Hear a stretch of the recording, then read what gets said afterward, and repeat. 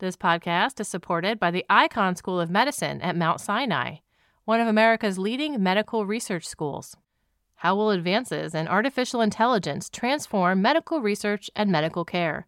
To find out, we invite you to read a special supplement to Science Magazine prepared by Icahn Mount Sinai in partnership with Science. Just visit our website at science.org and search for Frontiers of Medical Research - Artificial Intelligence. On May 1st and May 2nd, Icahn Mount Sinai and the New York Academy of Sciences will be convening a major symposium in New York City on the new wave of AI in healthcare. For more information and to register, please visit events.nyas.org/AI Health. That's events.nyas.org/AI Health. The Icahn School of Medicine at Mount Sinai. We find a way. This week's episode is brought to you in part by the NOMIS and Science Young Explorer Award. Are you doing excellent research that deserves recognition? The NOMIS and Science Young Explorer Award recognizes bold young researchers who ask fundamental questions at the intersection of the life and social sciences. Researchers who take risks to address relevant and exciting questions with creative approaches, regardless of the research outcome. Submissions are due May 15th. Visit science.org/NOMIS, that's NOMIS, to apply today. Credible.com is an online marketplace for student loan refinancing. Using Credible.com's simple platform, it takes less than 2 minutes to find out if you're overpaying on your student loans. You could save thousands by refinancing. All you have to do is visit Credible.com/magazine, answer a few questions, and right away, you've got real rates, not a range of rates, from multiple lenders. Checking your rates will not affect your credit scores, so you really have nothing to lose. The average user who refinances through Credible.com saves almost $19,000 over the life of their loan. And for a limited time, our listeners will get a $200 welcome bonus when refinancing through Credible.com/magazine. That's Credible.com/magazine.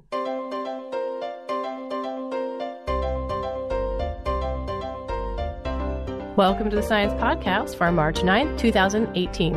I'm Sarah Crespi.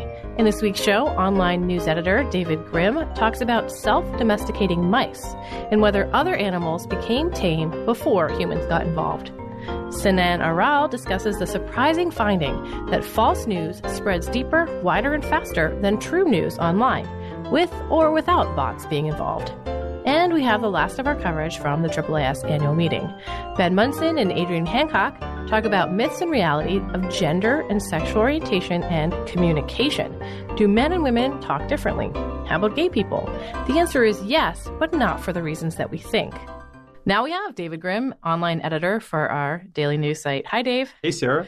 This week you've brought us a story on self-domesticating mice. I did. Yeah, okay, so our intern Ronnie Dengler wrote this one, but you have a lot of knowledge about domestication. So how does a mouse domesticate itself?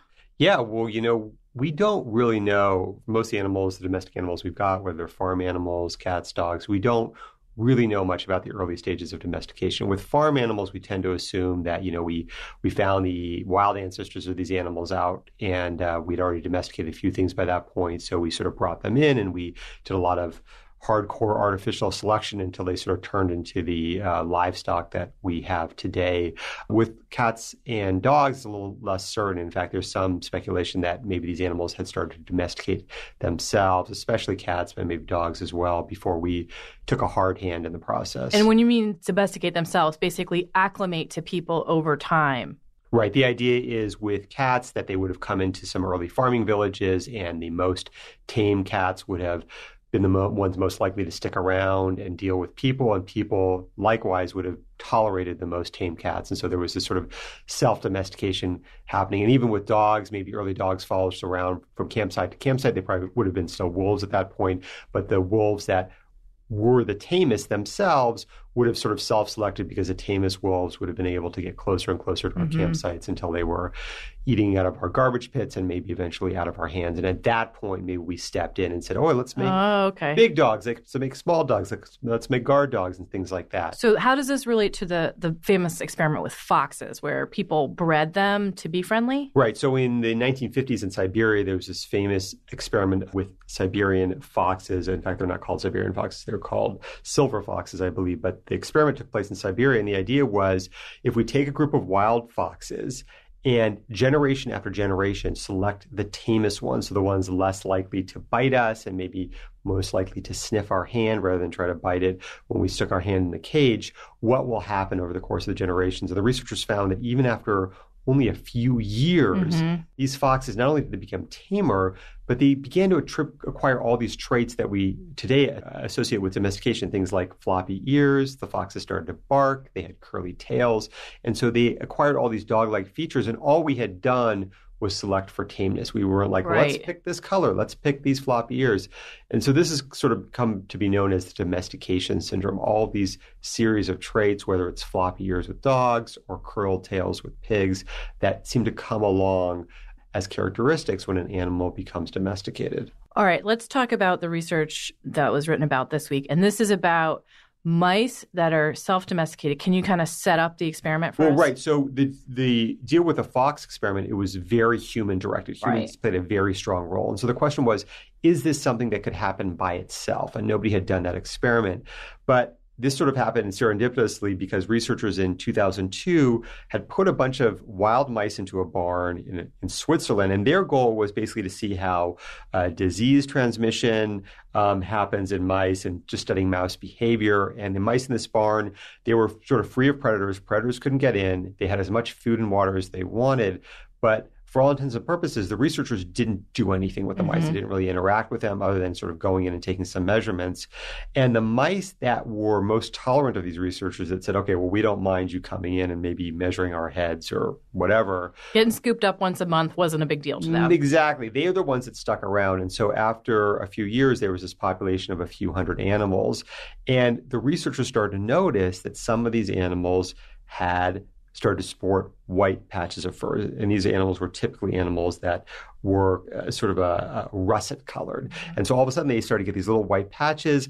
Their heads got a little bit smaller and they themselves became smaller as well. So there was these traits that occurred without the researchers actually doing any sort of selection on these mice. Right. So they weren't breeding them to be friendlier. They weren't breeding them to change color, but the suite of genes associated with all these things started to emerge.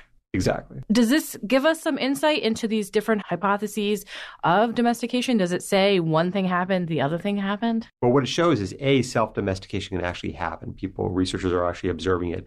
And when this self-domestication happens, that this self-domestication can cause a result in a lot of the traits we associate with domestication. And it also lends credence to this idea that maybe some of the very early stages of domestication, especially with cats and dogs, were a case of these animals kind of domesticating themselves. And it was only at a later point that humans came in and started to change things even more sort of dramatically. What about the genetic component here? I mean, what do we know about the genes that link these traits together, or what links these traits together? Can this mouse study help us better understand that? Scientists are trying to home in on a suite of genes that might be responsible for this domestication syndrome. And this work could sort of help facilitate that by showing that, are these same suite of genes evolved in self-domestication as sort of human-assisted domestication? And that's still an open question.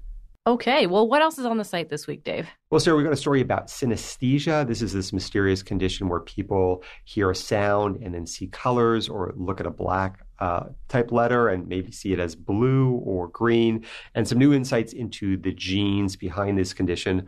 Also a story about plumbing the depths of Jupiter, what actually really lies beneath Jupiter's cloudy and mysterious atmosphere.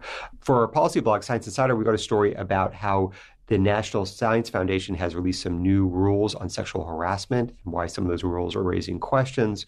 Also a story about why a rise in nationalist and populist parties in Italy is worrying scientists in that country. So be sure to check out all these stories on the site. Thanks, Dave. Thanks, Sarah. David Grimm is the online editor for our daily news site.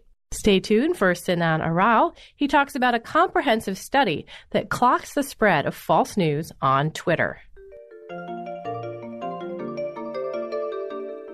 Why does false news seem to thrive on the internet? Is our interconnectedness, from the web the cause or just the platform for the spread of these unsubstantiated facts? Sinan Aral is here to talk about his group's work trying to tackle these big questions. Welcome, Sinan. Hi. So there's a lot of hype around this topic, this topic of false news and misinformation campaigns on social media, in the news media. We've got fact-checking articles out there. We've got social media platforms trying to clean house. I don't even know where one would start to take apart what is happening here, quantify it, and try to put some arrows in saying this is causing that. What were you trying to find with this study? We were interested in the spread of false news and how that was spreading differently online than true news. We were concerned about the potential consequences of the spread of false news, and we wanted to, when we looked at the scientific literature, we found that there really weren't many large-scale scientific studies about the spread of false news online. And so we wanted to address that with a large-scale, much more comprehensive study. Mm-hmm.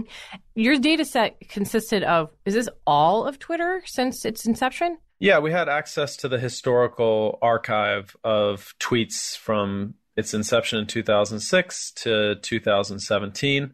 And we were able to analyze any stories spreading on Twitter during those years. Was that easy to get a hold of? Is that something that anybody could access? Well, we worked directly with Twitter to get access to that data, and we obviously used machine learning and different types of algorithms to collect and filter the data. How big was this data set? It was 126,000 cascades of stories spreading on Twitter over the 11 years. So fairly substantial. 3 million people tweeting over 4.5 million times. Wow. Over those 11 years. And one of the things you wanted to do was to distinguish between the spread of false news and real news or true news. How could you pick those things out of a data set? How did you figure out whether something was false or true, or even whether it was news? We started with 6 independent fact-checking organizations that had gone through the difficult process of fact-checking these stories that had come out over these 11 years. And we went to their data and we found the stories that they had fact-checked. Some had been fact-checked to be true. Some had been fact-checked to be false. And these 6 independent organizations agreed on their classifications between 95 and 98% of the time. So we had this really nice corpus of stories that were fact-checked by these organizations over those years. And then with that labeled data in hand, we went to Twitter to find mentions of those stories on Twitter. When we found a mention, we would work backwards to the origin, the very first time somebody had mentioned that story. And from that, what we called origin tweet, we then recreated or rebuilt the cascades of retweets that came from those mentions. So that way you could see how many people had picked it up and how far it had spread over time. Exactly. Those are all stories that, for some reason, were chosen by those fact-checking organizations. Was there any chance that they're focusing on things that were highly contentious? Yes. So we were also concerned about that. So obviously, a skeptic might say, well, there might be a selection bias in that you are working with these 6 fact-checking organizations. Maybe they look at sensational stories, or maybe they look at sensational false stories and run-of-the-mill true stories, and that can affect the differences in the spread of truth and falsity. So what we did was we collected a second independent robustness data set where we found stories that had never been fact-checked by any of these 6 independent fact-checking organizations. We had 3 fact-checkers independently fact-check those stories, about 13,000 cascades compared to the 126,000 in the main data set. We reran our analysis on these stories that were independently verified, not verified by these 6 fact-checking organizations, and we found nearly identical results. All of the results were the same. Let's talk about those results. So what kind of differences did you see between the spread of false news and the spread of true news on Twitter? We found that false news diffused significantly farther, faster, broader, deeper. All the superlatives. In every category of information. And each of those superlatives goes with a specific measure. Right. So the time, the breadth, the depth, the structural virality. In every case, false news was diffusing farther, faster, deeper, and more broadly than the truth in all categories of information, and sometimes by an order of magnitude. And when you say all categories of information, you're talking about political news, urban legends, those kinds of things, like different types of content. Exactly. We had a number of different categories in the data: politics, urban legends, business stories, terrorism and war, science and technology, entertainment, and natural disasters. And you found there was a difference between those content types, but the trend held true for all of them. Absolutely. False news was diffusing farther, faster, and more broadly than the truth in every category. But false political news diffused farther, faster, deeper, and more broadly than any other type of false news, any other category of false news. False politics news was the one that diffused farther, faster, deeper, and more broadly. And here's where, of course, anyone reading this or listening is thinking, what about the bots? Is this something that people are intentionally doing to propagate false political news? Is that something you were able to dig out of your data? Yeah, we've heard a lot of stories in the media and, in fact, in congressional testimony in front of the U.S. House and Senate Intelligence Committees on misinformation that bots play a significant role in the spread of false news. So we wanted to look into this further. And in this comprehensive data set, we used 2 state-of-the-art bot detection algorithms, set them to different sensitivities to make sure our results were robust. And we identified the bots.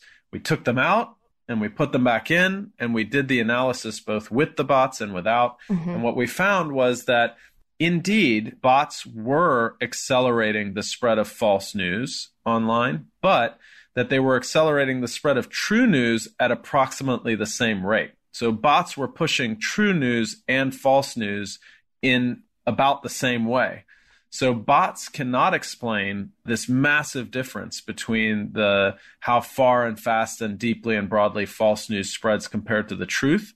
Human beings are responsible for that. Is that what you think? Is that humans, just tend to be more interested in false news? It's for some reason? Well, this is not an experimental study, and so we have no causal claims in this paper whatsoever. We're just describing what we find in the data.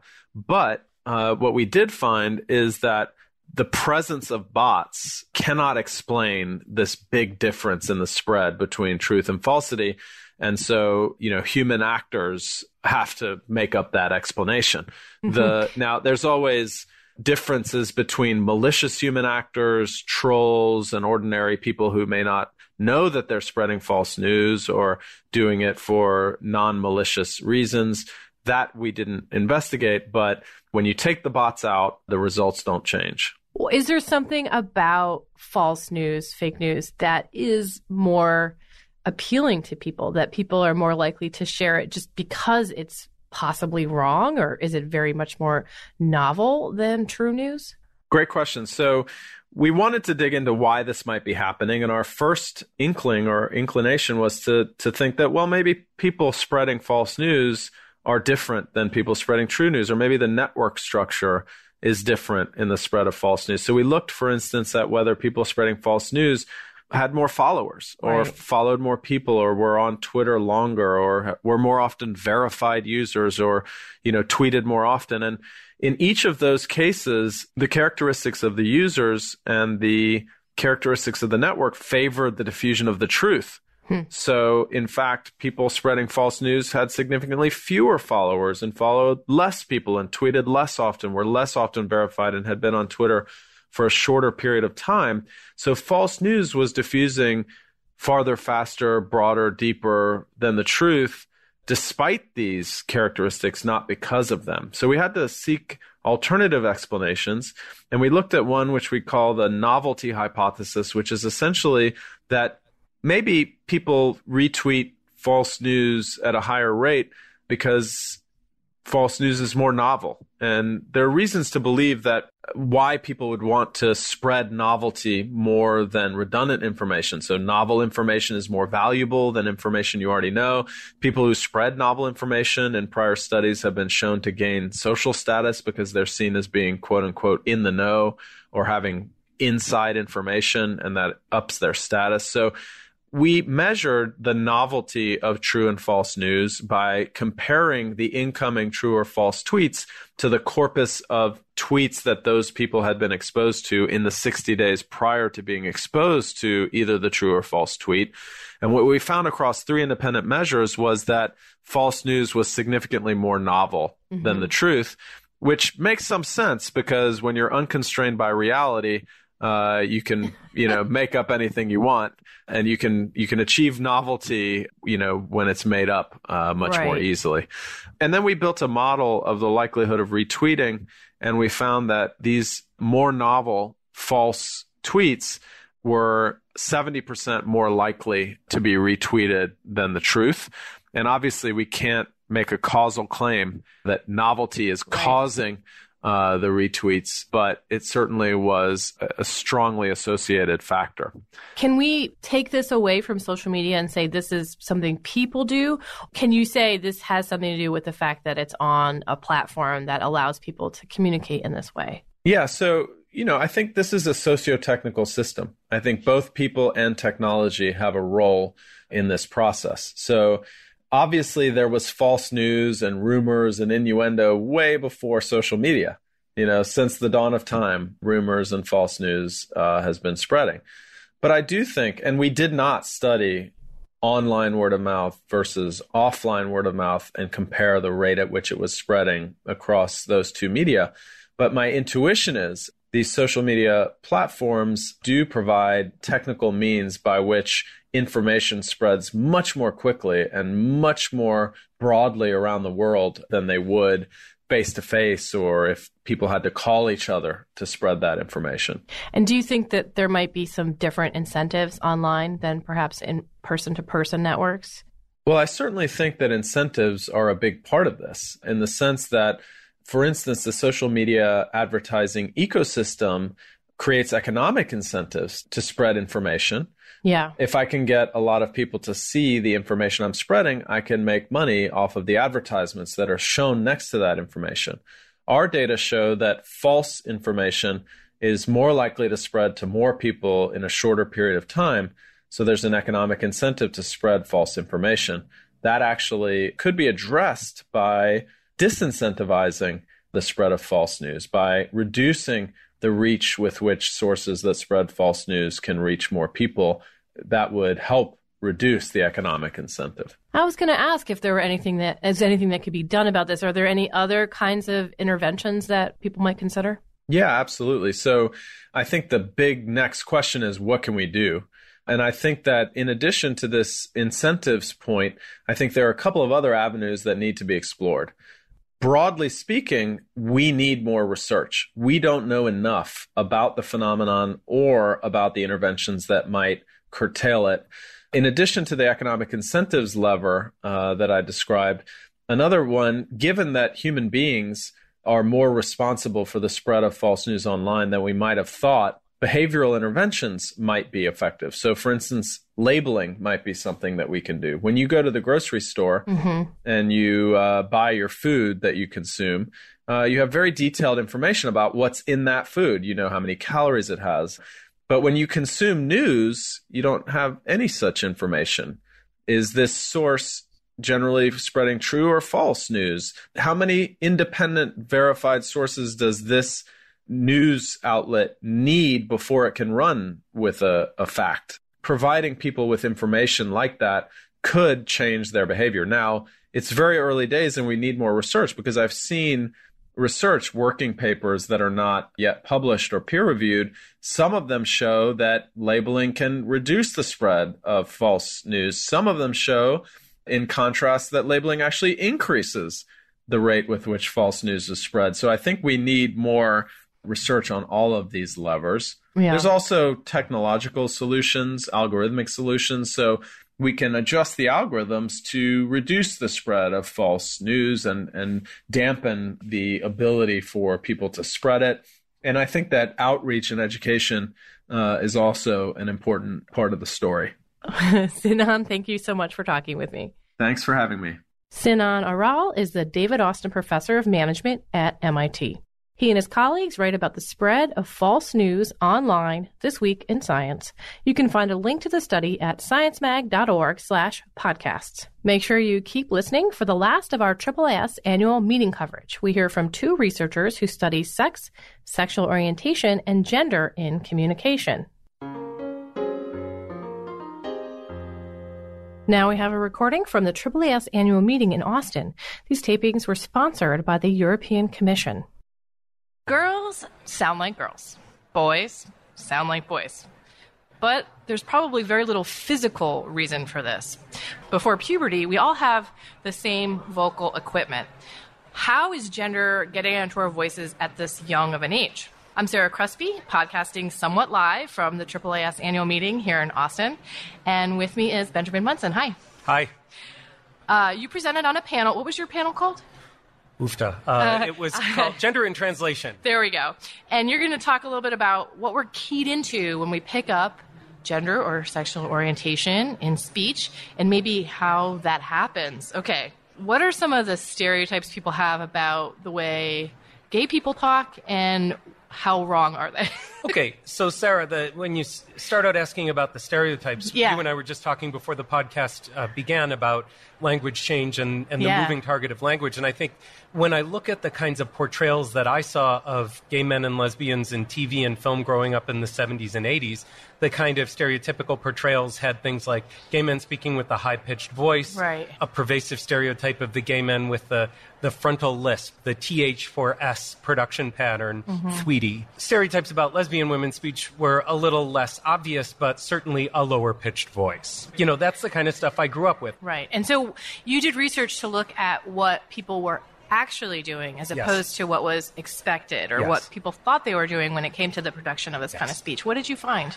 So I found a set of pronunciation patterns that were, first of all, not anything that looked like whole-scale approximation of the opposite sex. So there weren't changes in the pitch of the voice, either lower for lesbians or higher pitch for gay men.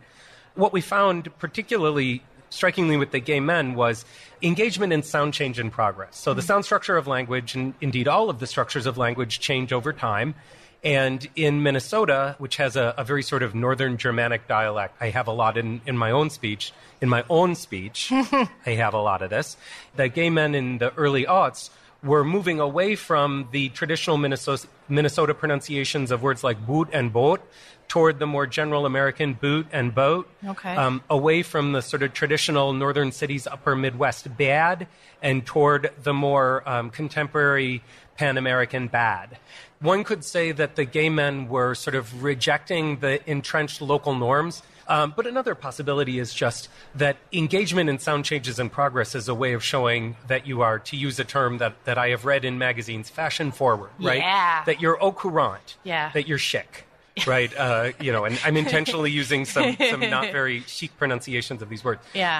That it's a way of showing stylistic innovation in the way that people use with clothes and makeup and hair. It's a signifier.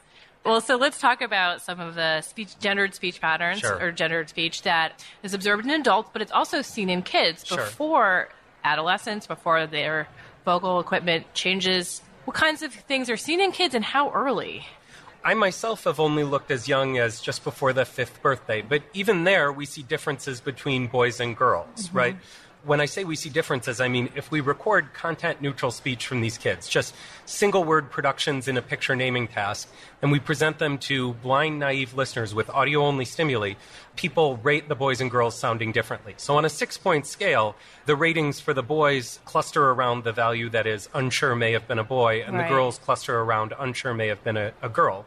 So it's still different degrees of uncertainty, but statistically robust, significant group differences. And do you know what listeners are keying into when that happens? What we're pretty confident is that boys and girls are not making any whole-scale approximations to adult men and adult women. So just as we don't see gay men and lesbian women making wholesale approximations of the opposite sex, the same is true in kids.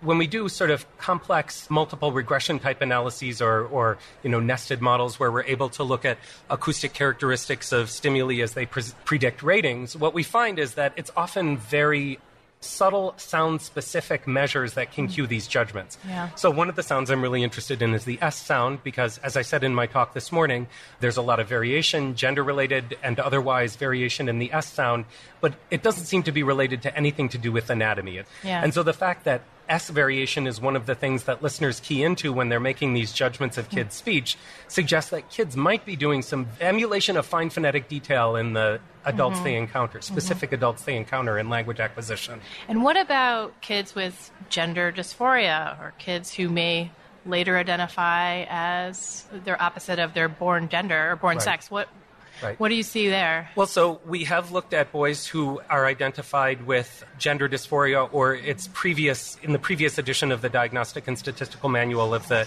APA, it was gender identity disorder, right? What we find when we look at those gender nonconforming boys is that their speech is, at least in the listener's ears and the judgments we get from our naive listeners, their speech is intermediate between that of the gender conforming boys and gender conforming girls. They're their own little Yes. group. So I think you probably get this question a lot.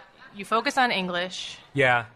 What happens if you go to another country where they speak different English or another country where they speak a totally different language or even Spanish in the U.S.? Do you see similar patterns or is that not a way to compare things? So, I'll give you some examples of work not that I have done, but that my colleagues have done. So I have a colleague, Fang Li, who is at University of Lethbridge in the Prairies in Canada. Fang has studied acquisition of speech sounds in boys and girls in the north of mainland China, so north of Beijing, in her hometown, which is called Songyuan. And you have something called feminine accent, where the three fricatives in standard Putonghua are, and I'll give them in real words, all right. xiao, sao, shao. So those are three words, and the inflection was intentional. It has to dip and rise. Okay. That xiao in the north of the country is produced as xiao by the women. Okay. They call that feminine accent. And what Fang finds is that by about 4 years of age, the little girls are producing feminine accent, right? We're not going to find that in the U.S. because we don't have that sound in the U.S., right? So it's all very situated in different languages and in different cultures. So that's changing from place to place. But there's also change over time. Yeah. And you've talked about revisiting your research from 15 years ago and asking people, how does this person sound to you? Yeah. And what do you think, what is your result? What do you think is happening? You saw the talk this morning, I know, so you know we I'm have so an interim excited. analysis. Yeah. So I talked about how some of the unique things that gay men were doing in my earlier work was appeared to be related to these sound changes in progress. Well, these sound changes in progress have continued on in the last 15 years since we did that study. There's lots of anecdotal evidence that people in Minnesota really do sound different from how they sounded 15 years ago. Yeah. They sound less sort of traditionally Northern Germanic Minnesotan. And so I have, there is a student in my lab right now, Lily Obida, whose undergraduate summa cum laude thesis is answering the question that you posed. So she's collecting data from younger listeners now, so who match the age of the people from our earlier study, 18 to 30-year-olds. And then she's getting a cohort of listeners as if they were the same listeners from 15 years ago, aged 15 years. So working age adults from 33 to 48 years of age. Yeah. And we only have data from the younger adults, but what we're seeing right now is in a preliminary analysis of data from 23 of the eventual 40 subjects that we're going to collect, is that people seem really unwilling to take a voice and give it a label of one, which on our scale definitely sounds heterosexual. Right. So people seem to have sort of smashed the idea that you can sound unambiguously heterosexual. It's as if people acknowledge that there's diversity in the way gay people sound, and so the definitely sounds heterosexual label is less meaningful to our listeners now. Okay. All right, Ben, thank you so much for talking with me. Thank you so much for letting me gab on and on over you. So, Ben Munson is here with me at the AAAS meeting in Austin. His talk was called Presentation, Cues to Sex, Sexual Orientation, and Gender Identity in Speech, Myth, and Reality. Thanks again. Thank you, Sarah. After Ben Munson and I spoke, I talked with Adrienne Hancock on her work with clinical applications of gendered communication research. She works with trans men and women to reshape their voices during transition. So if I played some tape right now, you'd be pretty good, or you would definitely be good, but our audience would be very good at guessing the gender of the speaker. What exactly are we picking up on, and where do those cues come from, and how can they be taught or learned? Those are some of the questions we're going to be discussing. Okay, that is a list. Okay, we don't have to answer them all. These are just the things you should be thinking about as we start talking. So, Adrienne Hancock of George Washington University, you study gendered speech production and with a focus on transgender voices.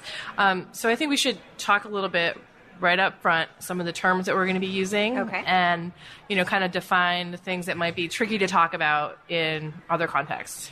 Sure. Yeah. So I work a lot with transgender people, particularly transgender women or people who were assigned male at birth but have a female or feminine gender identity. Right. And so we call those transgender women or trans women for short, and distinguish from cisgender women or cis women who are people who were assigned female at birth and have a gender identity congruent with that.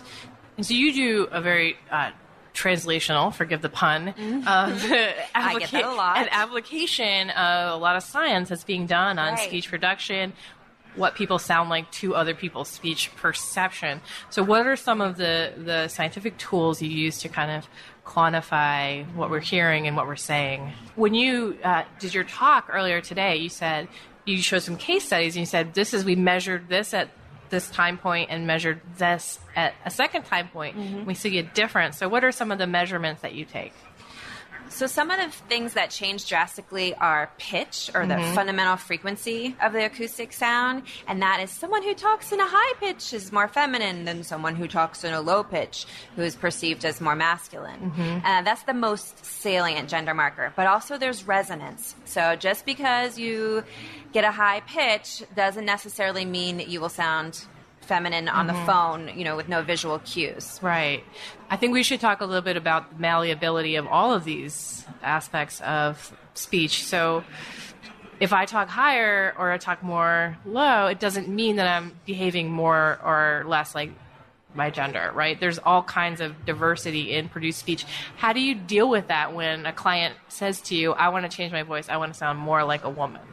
Right. What we have to do is figure out what aspect of their identity is going to be most important for them. And so for these clients, they want to have a communication style that is identified as a particular gender by other people.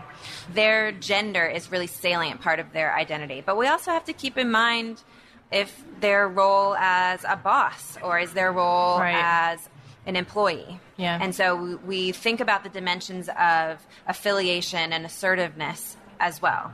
Every woman, every cisgender woman changes her assertiveness or affiliation type of speech, and trans women will learn to do the same thing. But initially we do have to kind of get out of that binary thinking of, well, this is sounding like a man and this is sounding like a woman. In some cases that's true, but there is actually a lot more overlap between those communication styles than our stereotypes permit.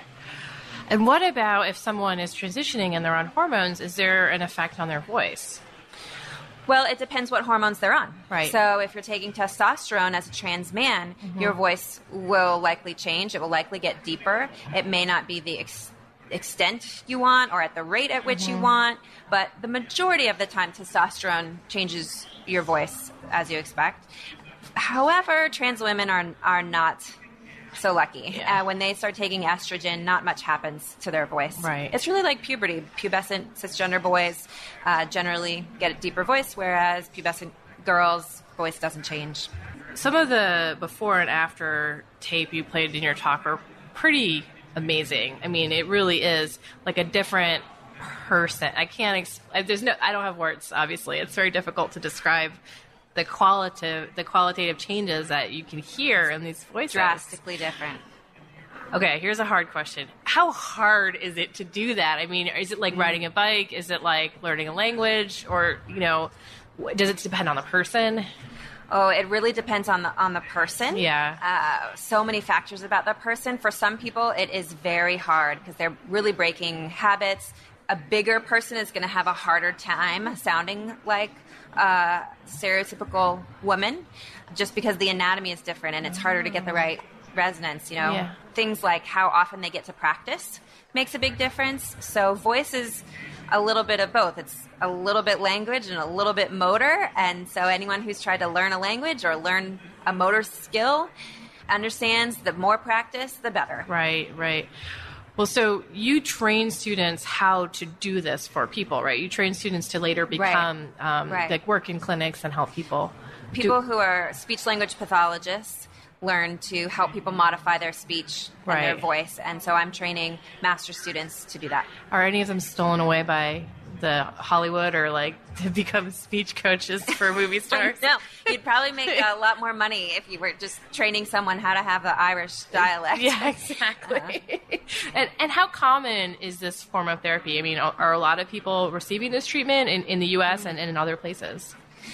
In the U.S., it's not quite as common because insurance doesn't typically cover it. In other places, for instance, Sweden, it's covered in their healthcare, and so everyone gets evaluation and can pursue training to change your voice and communication. So it really depends on the country or the healthcare system. Right. I feel like your key message about acknowledging diversity probably needs to be aired before we sign off. I have learned a lot about the diversity of communication styles and gender and how some of our stereotypes of gendered communication are not actually borne out in science. Right. And it's really tricky to walk that line of capitalizing on the stereotypes, but also not perpetuating them. And that is a real challenge for trans women that I work with to sound assertive, not think about sounding like a man or not like a man. Yeah. To think about the characteristic you want to sound like as opposed to the gender identity you want to sound like. Okay. Cool. Thanks. Adrienne Hancock is here with me at the AAAS meeting in Austin. Her talk was called She Doesn't Want to Sound Like a Man, Transgender Communication Interventions. Thanks so much, Adrienne. Thanks for having me. And that concludes this edition of the Science Podcast. If you have any comments or suggestions for the show, write to us at sciencepodcast@AAAS.org. You can subscribe to the show on iTunes, Stitcher, and many other places, or listen to us on the Science site at sciencemag.org/podcasts, where you can also find links to the research and news stories discussed in each episode. This show was produced by Sarah Crespi and edited by Podigy. Jeffrey Cook composed the music. On behalf of Science Magazine and its publisher, AAAS, thanks for joining us.